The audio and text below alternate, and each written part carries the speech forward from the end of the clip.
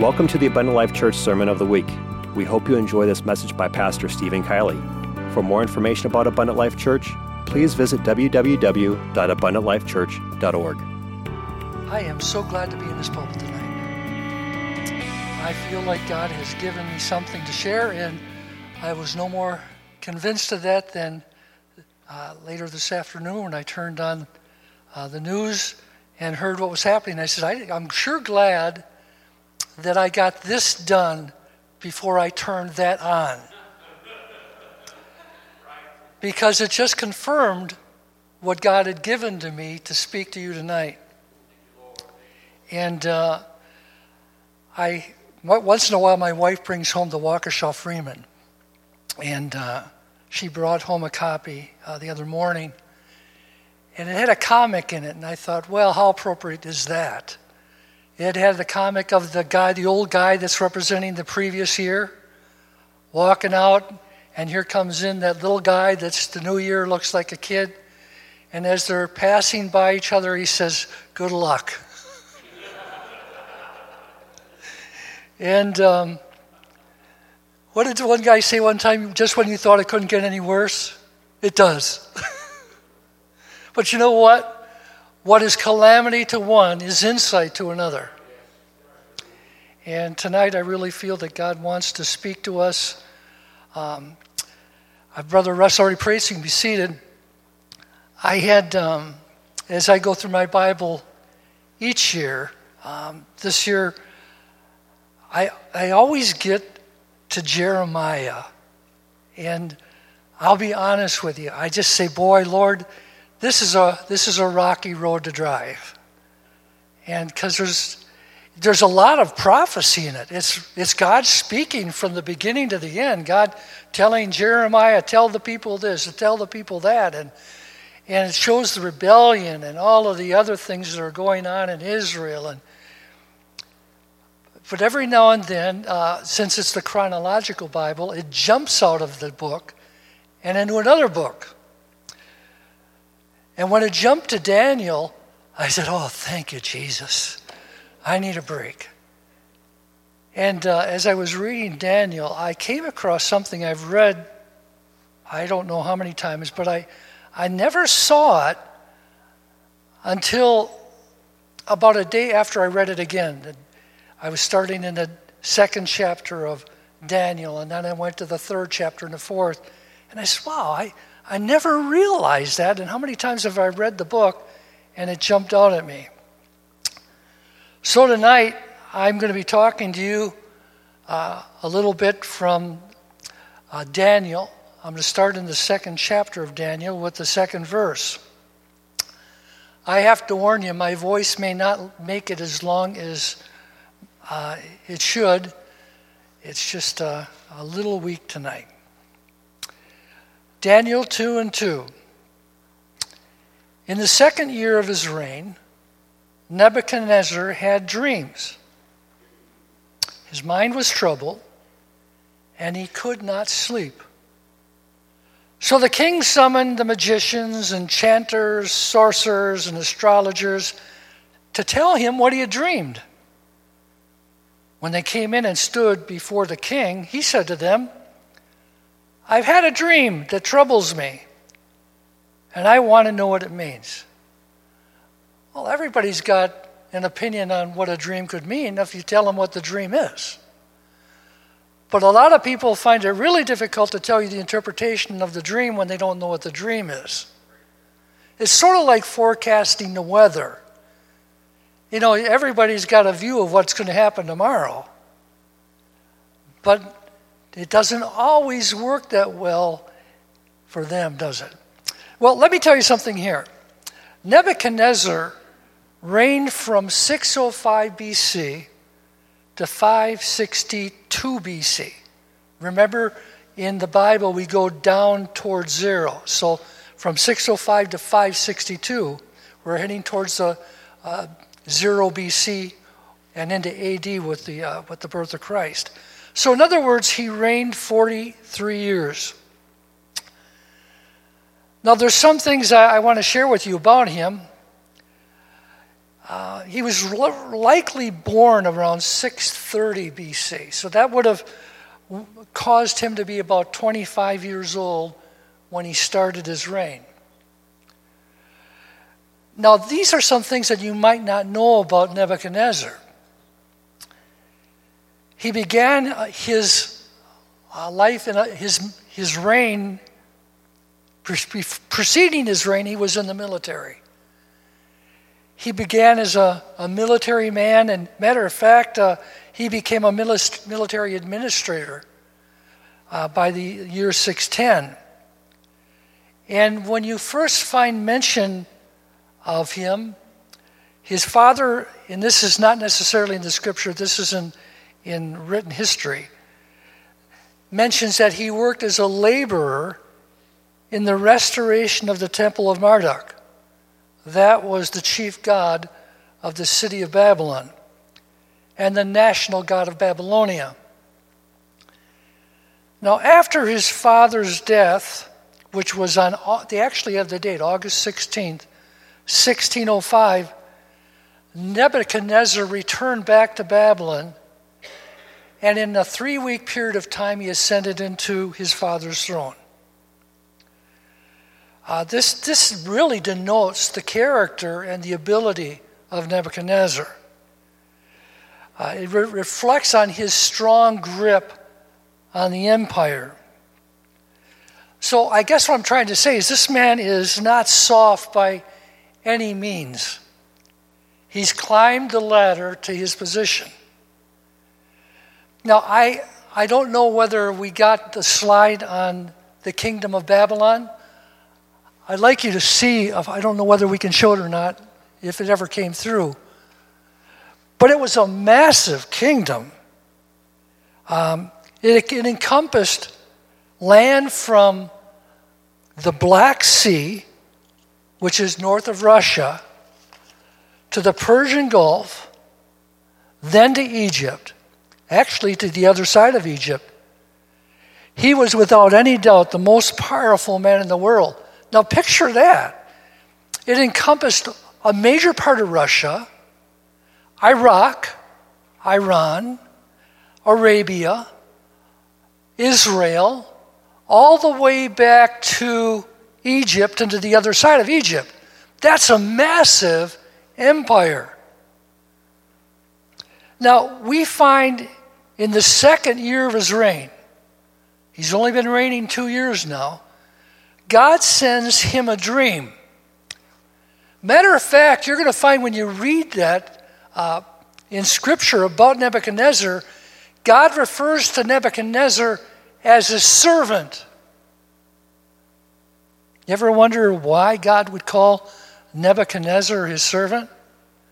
Because God uses people that don't necessarily follow him for his purposes. God uses the heathen for his purposes. So in a sense, even though they might deny his existence, God may be using them for something that he is doing. Well, in Nebuchadnezzar II, he's actually called Nebuchadnezzar II if you go back and look into history. With much responsibility comes much anxiety. Now, we read that Nebuchadnezzar could not remember the dream, yet it was so troubling and overwhelming that he lost sleep over it. And matter of fact, he makes a decision that unless the wise men and the astrologers don't tell him the dream, because he's so troubled by it. Unless they tell him the dream, he's going to take their life. Now, we're not talking about 1 or 2 men. We're talking about a large group of individuals, of which were Daniel, Shadrach, Meshach, and Abednego as well.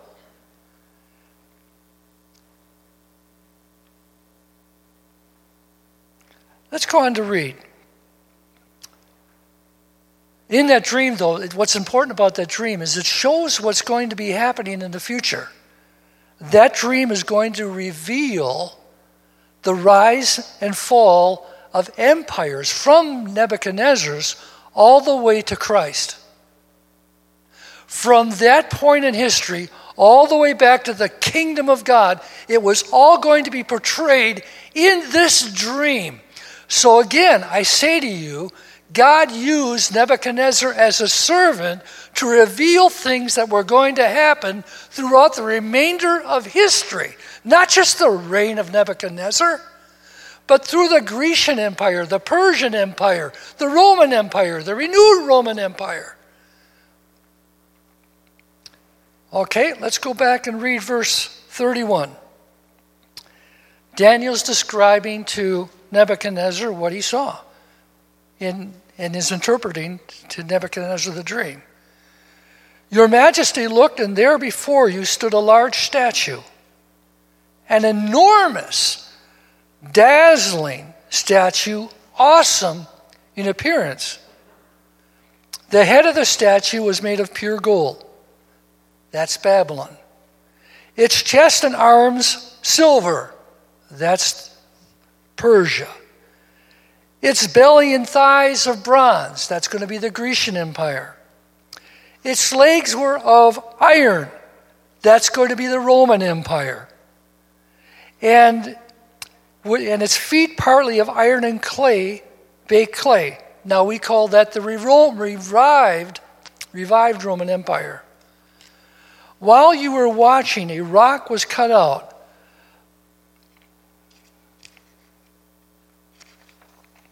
But not by human hands. It struck the statue on its feet of iron and clay and smashed them. Now we're talking about the kingdom of God. And who do you think is the rock? That's Christ Jesus. Then the iron, the clay, the bronze, the silver, and the gold were all broken to pieces and became like chaff on a threshing floor in the summer. The wind swept them away without leaving a trace. But the rock that struck the statue became a huge mountain and filled the whole earth. Again, I tell you, God is allowing Nebuchadnezzar of a view into the world's future. But what strikes me as strange is all that he seems to be able to focus on is his role as the head in the image. Because God certainly tells him that he is a man of authority and importance. There's no kingdom like his kingdom. But he misses the message of the dream and fails to prepare for what is yet to be fulfilled. Now, let me ask you a question. Isn't that the way of all men most generally? You've heard the saying, you can't see the forest because of the trees? We're going to continue to read. This was the dream, and now we will interpret it to the king. Your Majesty, you are the King of Kings. The God of heaven has given you dominion and power and might and glory. In your hands he has placed all mankind and the beasts of the field and the birds in the sky. Wherever they live, he has made you ruler over them all. You are the head of gold. And it seems that that's when Nebuchadnezzar stops listening. Because he sees his importance, his significance, his power. Verse 39, after you, another kingdom will arise inferior to yours. Next, a third kingdom, one of bronze, will rule over the whole earth. And finally, there will be a fourth kingdom, strong as iron, for iron breaks and smashes everything. And as iron breaks things to pieces, so it will crush and break all the others. Just as you saw that the feet and toes were partly of baked clay and partly of iron, so this will be a divided kingdom, yet it will have some of the strength of iron in it, even as you saw iron mixed with clay. As the toes were partly iron and partly clay, so this kingdom will be partly strong and partly brittle. And just as you saw the iron mixed with baked clay, so the people will be a mixture, and will not remain united any more than iron mixes with clay. We could actually really look at that in relationship to the United States. Very strong. But it's got clay and iron, and it's very brittle. In the time of those kings, the God of heaven will set up a kingdom that will never be destroyed. I'm in verse 44. Nor will it be left to another people. It will crush all those kingdoms and bring them to an end, but it will itself endure forever and ever. The kingdom of God. This is the meaning of the vision of the rock cut out of a mountain, but not by human hands, a rock that broke the iron, the bronze, the clay, the silver, and the gold to pieces. The great God has shown the king what will take place in the future. The dream is true, and its interpretation is trustworthy. Now here we are. We've been preceding our generation. We've watched the fall of Babylon. We watched, and I'm talking through history, the fall of Persia, the fall of Greece, the fall of Rome, and now we're seeing a revived Roman Empire, but it's broken and brittle, even though it has iron in it. But again, I go back and I focus again on Nebuchadnezzar. He does not concentrate on the rest of the image. All he sees is the head over the body, which he is.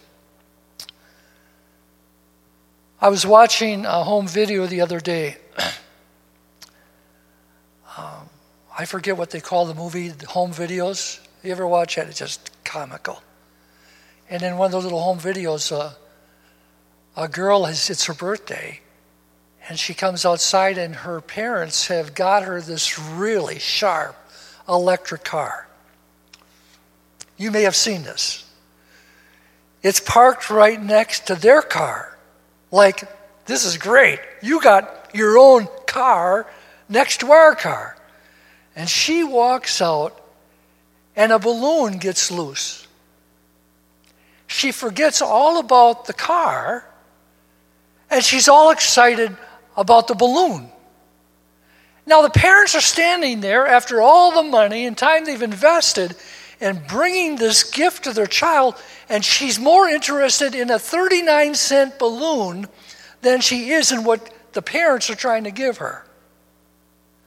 And I think that's so true of the church. God has given us a gift. He's given us a book that tells the end from the beginning. But many times we as Christians get so enthralled by the minute things that we lose focus of the main thing. Now notice how Nebuchadnezzar responds to the words of Daniel in verse 46. Then King Nebuchadnezzar fell prostrate before Daniel and paid him honor and ordered that an offering and incense be presented to him. The king said to Daniel, "Surely your God is the God of gods and the Lord of kings and a revealer of mysteries, for you were able to reveal this mystery."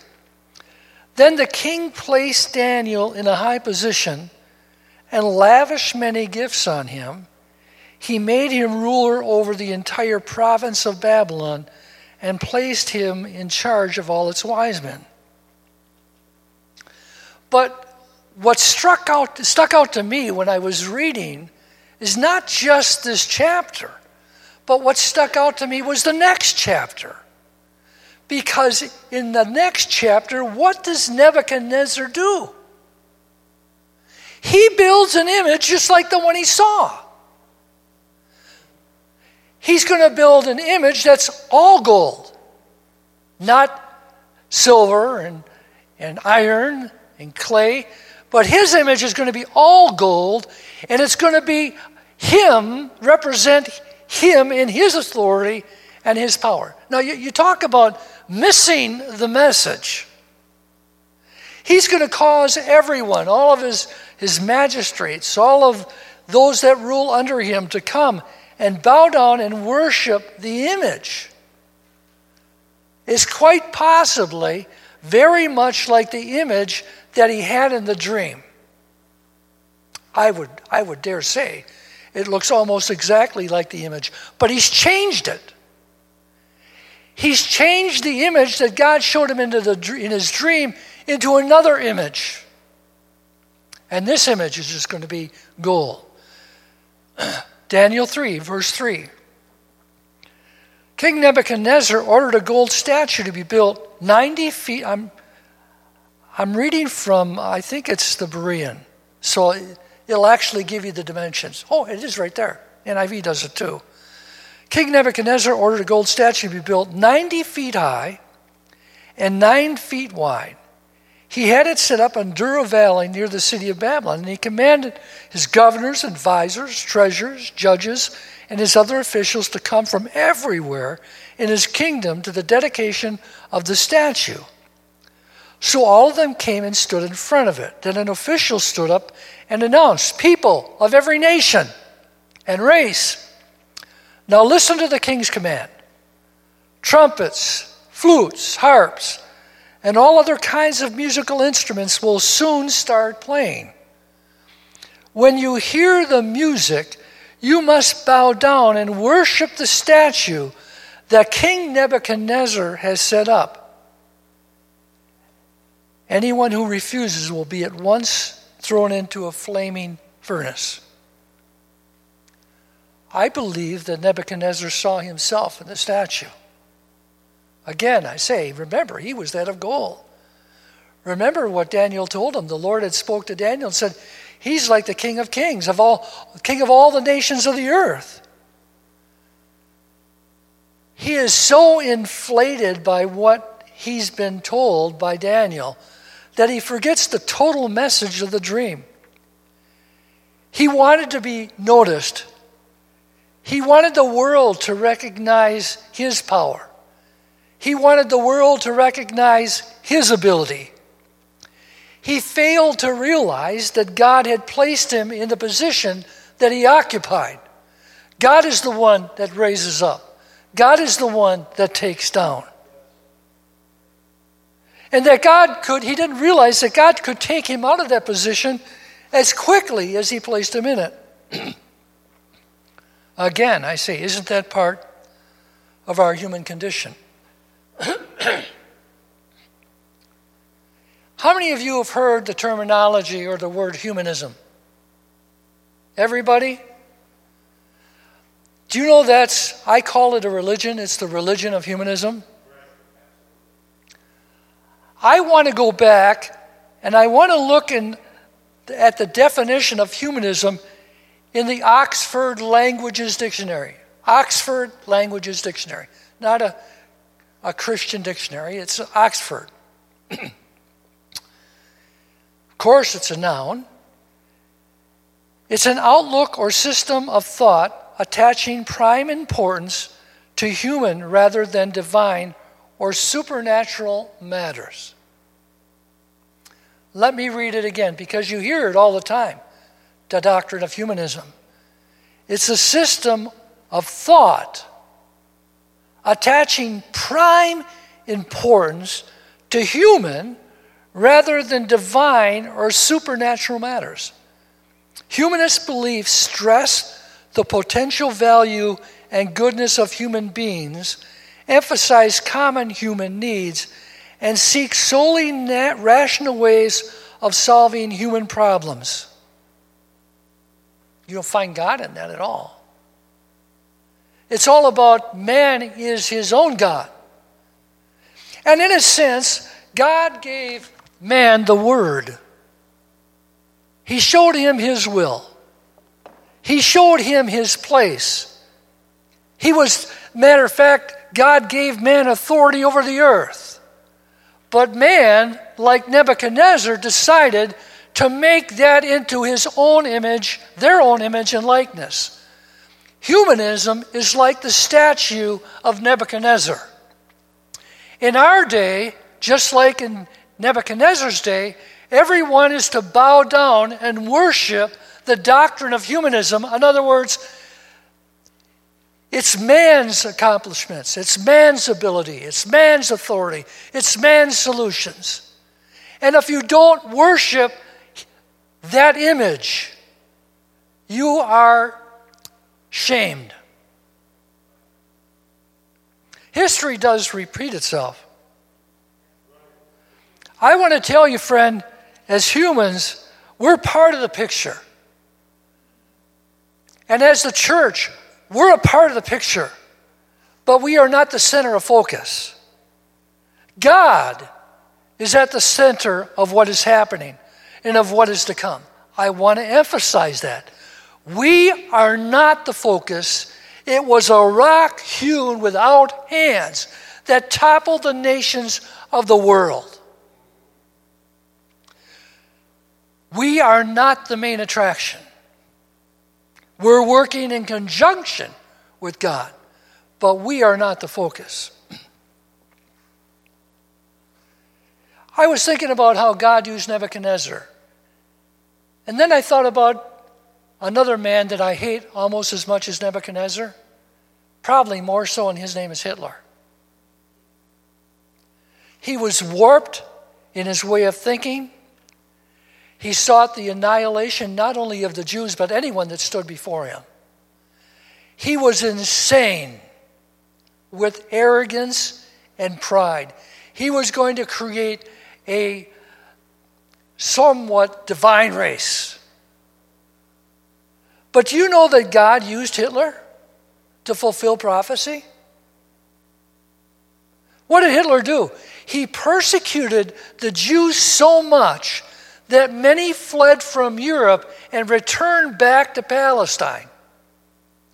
Because of the oppression and what was going on in Europe, many fled in ships and boats and returned back to Israel. God prophesied that that would happen.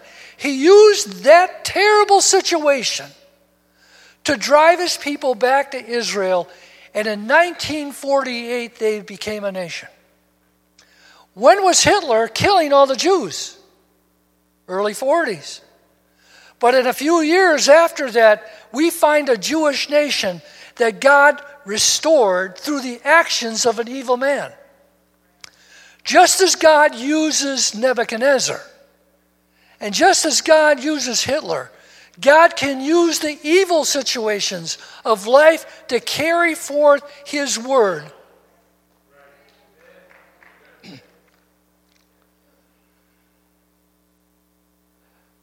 In King Nebuchadnezzar's case, his arrogance is about to bring him to a very humbling experience. I think of the scripture, beware when you think you stand, lest you fall. Nebuchadnezzar feels that he's so important and so wise that nothing can affect him.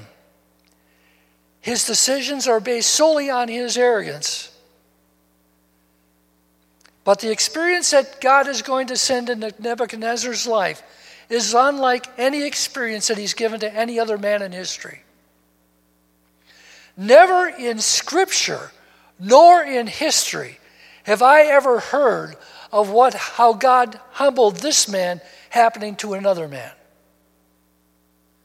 In Daniel, the 4th chapter, remember the 2nd chapter, is the dream of the image.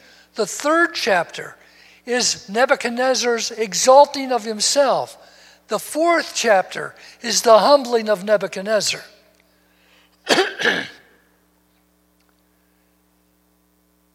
This dream in Daniel 4 is a warning. God always warns people before he does something to them. He always gives them a chance to repent and to change. And if a person does not repent of his pride or arrogance or rebellion, God will humble him and bring him down. Daniel 4 verse 8, this is the dream King Nebuchadnezzar saw.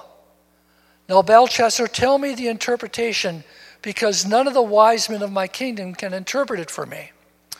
But you are able, because the spirit of the holy gods is in you. Now Belshazzar is Daniel. This is the interpretation, O king, and this is the decree that the Most High has issued against my lord the king. You will be driven away from mankind, and your dwelling will be with the beasts of the field. You will feed on grass like an ox, and be drenched with the dew of heaven. And 7 times shall pass you by, until you acknowledge that the Most High rules over the kingdom of mankind and gives it to whom he wishes. As for the command to leave the stump of the tree with its roots, I'm in verse 26, your kingdom will be restored to you as soon as you acknowledge that heaven rules. That heaven rules, not earth rules, not politicians rule, but heaven rules. Therefore, may my advice be pleasing to you, O king. Break away from your sins by doing what is right, and from your iniquities by showing mercy to the oppressed. Perhaps there will be an extension of your prosperity. Again, I point out to you, God is allowing the king this opportunity to escape a most horrifying 7-year experience. Repent of your sins and change your ways, and perhaps God will have mercy on you. Unfortunately, this does not happen in Nebuchadnezzar's case. You know how a man gets drunk and he just doesn't make sense? He's not rational. He makes bad decisions. That can happen to people that are drunk with pride. They become irrational. They don't listen to common sense. And he was drunk with power. And his pride blocked out the cries of warning that God was sending. He was intent on following his own destructive behavior. I'm going to share a couple things tonight with you. Now, I've told you about a monkey trap. In Africa years ago, they found a very simple way to trap monkeys. Now, I think most of you, you're all older in here. Remember the days when the milkman brought the glass jars, or they were in the store. If you're really old, you remember when the milkman, like Guernsey, brought the milk to your door, and they put it in a little box, and it was glass. Remember how the edge, the top was flanged, and the neck was narrow, and the bottom was wide? Now picture that type of a jug. Now, what the hunter would do, all he needed was one banana. He'd tie a rope to the narrow part of the jug. And now remember, it's glass. You can see through it. He would slide the banana through the opening into the jar, and he would place it in a place of visibility where a monkey might find it and be tempted by the banana. Now, there's nothing wrong with bananas. I bet you many of you had one this morning. They're good. They got potassium, they tell me. So the monkey comes by, he sees the banana, his mouth starts to water, and he says, I've got to have the banana. Now he can get his hand through the opening, barely squeeze his hand through that narrow part of the jar. But when he grabs the banana, he makes a fist, and when he tries to pull it out, his hand out with the banana, his hand is too large. The hole is too small. It only allowed his hand in, but it won't allow his hand out. But the banana is something that the monkey wants so bad that he would rather go into captivity, become a captive, than to experience freedom. Now, to be free from the situation, all the monkey has to do is let go of the banana. All you have to do to be free and not in bondage is to let go of the thing that's causing your restriction. So the monkey determines he would rather be in bondage than freedom. Whose fault is that? Is it the hunter's fault? No, it's not the hunter's fault. The monkey can go free at any time he wants to. All he has to do is pull his hand out without the banana.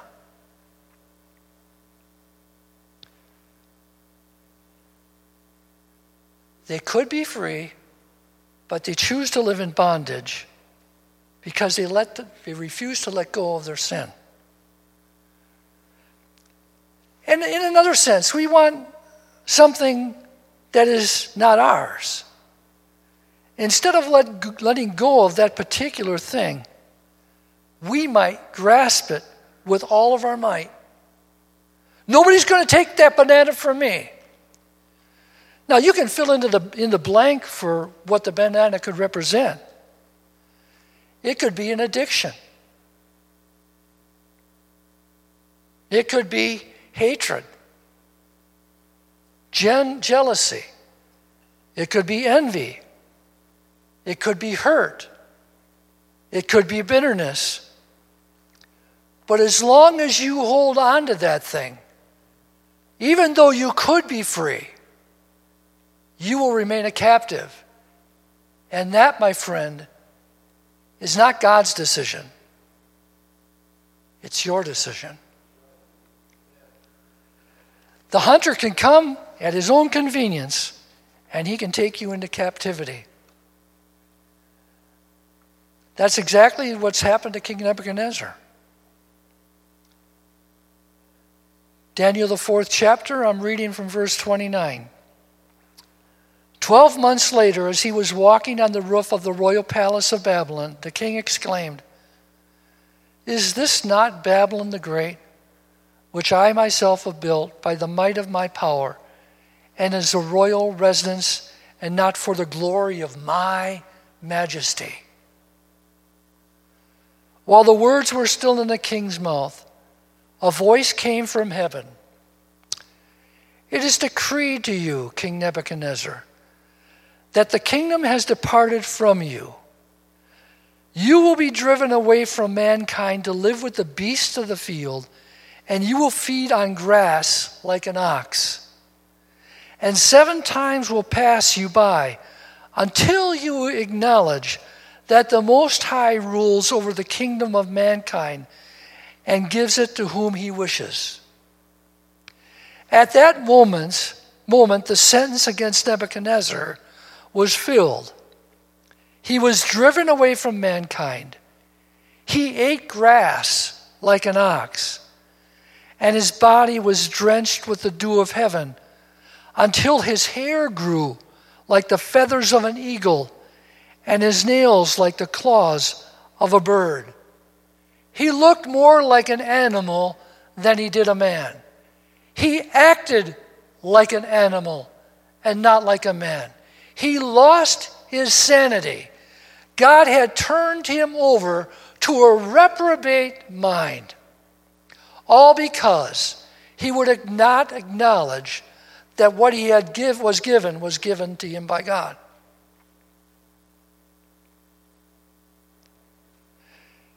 It wasn't God's choice for Nebuchadnezzar to go through that. It was the king's choice. He'd been warned.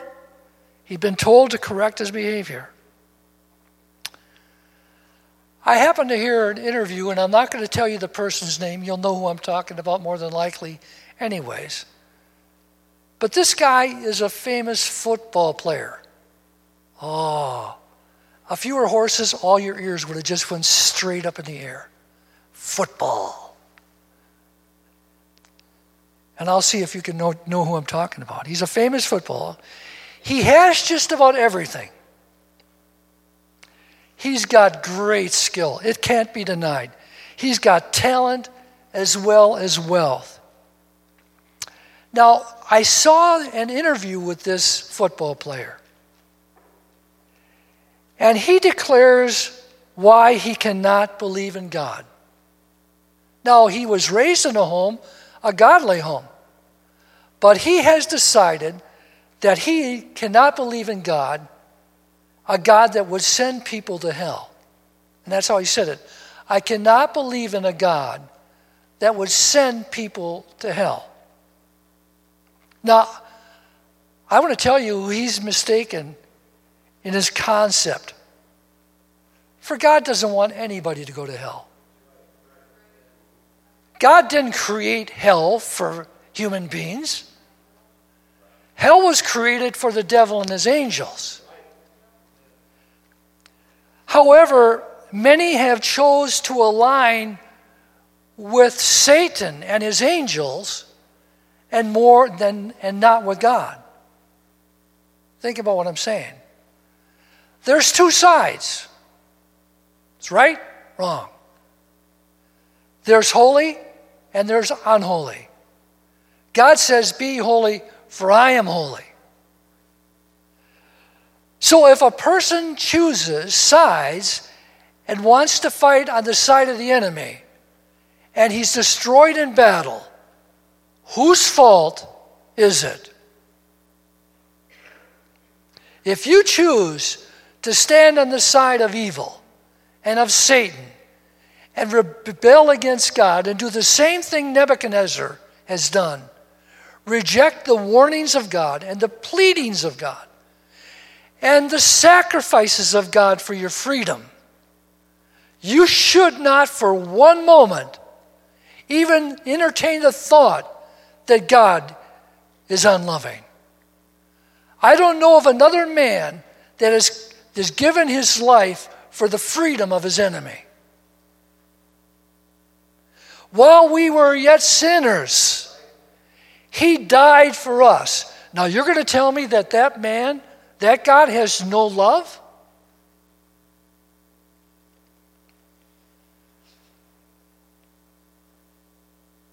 All that God wanted man to do was to acknowledge him and to identify with his love and his work on Calvary. Now, I'm going to close, and I got to ask you a question. Where do you stand today? I want to warn you, do not allow the blessings of life to become a God in your life. I go back and I look at Romans, the first chapter. And now I'm reading from the Berean Bible.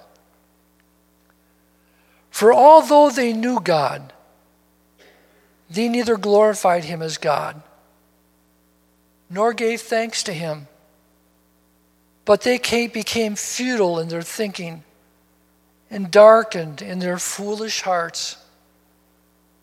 Although they claimed to be wise, they became fools and exchanged the glory of the immortal God for images of mortal man and birds and animals and reptiles.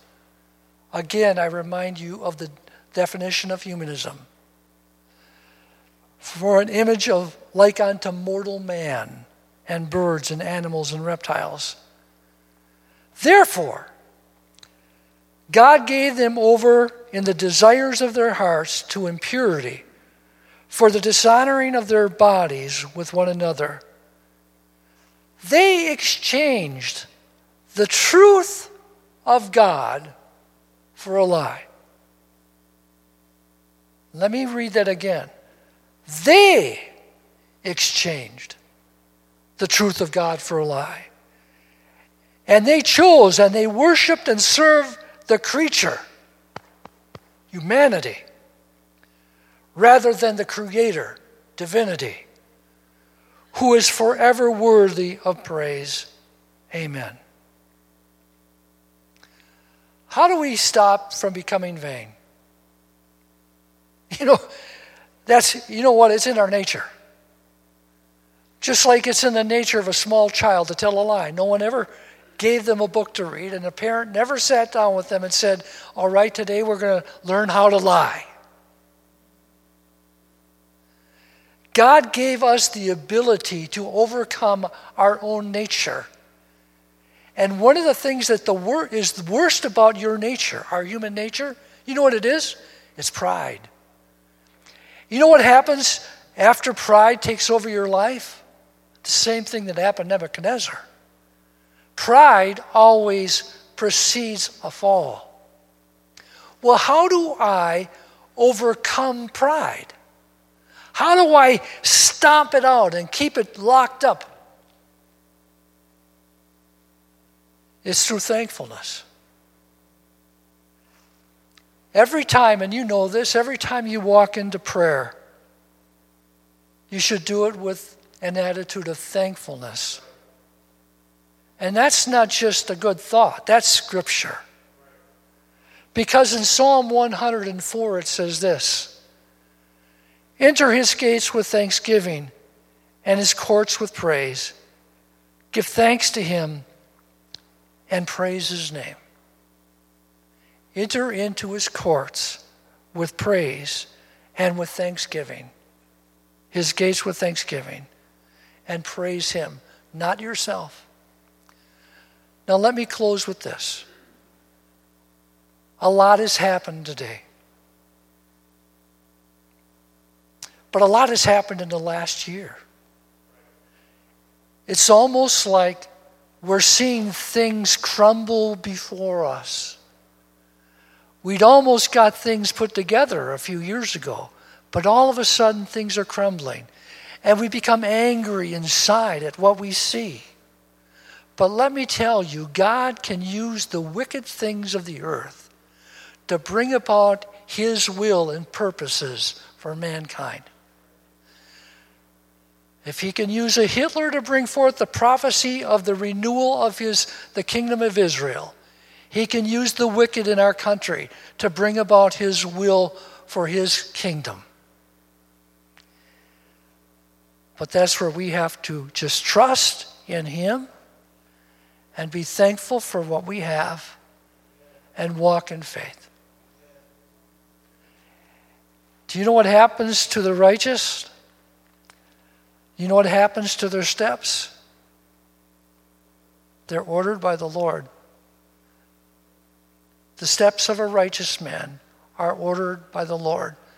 Do you know where we get the ability to know where to place our feet? His word is a lamp unto my feet and a light unto my path. This, in a sense, is like unto Nebuchadnezzar's image in his dream. It shows the rise and fall of nations. It shows redemption. It shows that God has come and what he has in plan for the earth. It shows a place or a kingdom that never ends. Now we can look at just ourselves like Nebuchadnezzar did and just see the head. Or we can take this book in its entirety and use it as a roadmap to get us to where we need to be. Lord Jesus, tonight, I am thankful for your word. How many times, Lord, have we just picked up this Bible and we've opened up the pages and you just spoke to us through the scriptures that we read? It's more than a book, it's a living thing, Lord. Sometimes we pick up this Bible and we read and it chastises us and it tastes bitter in our mouth.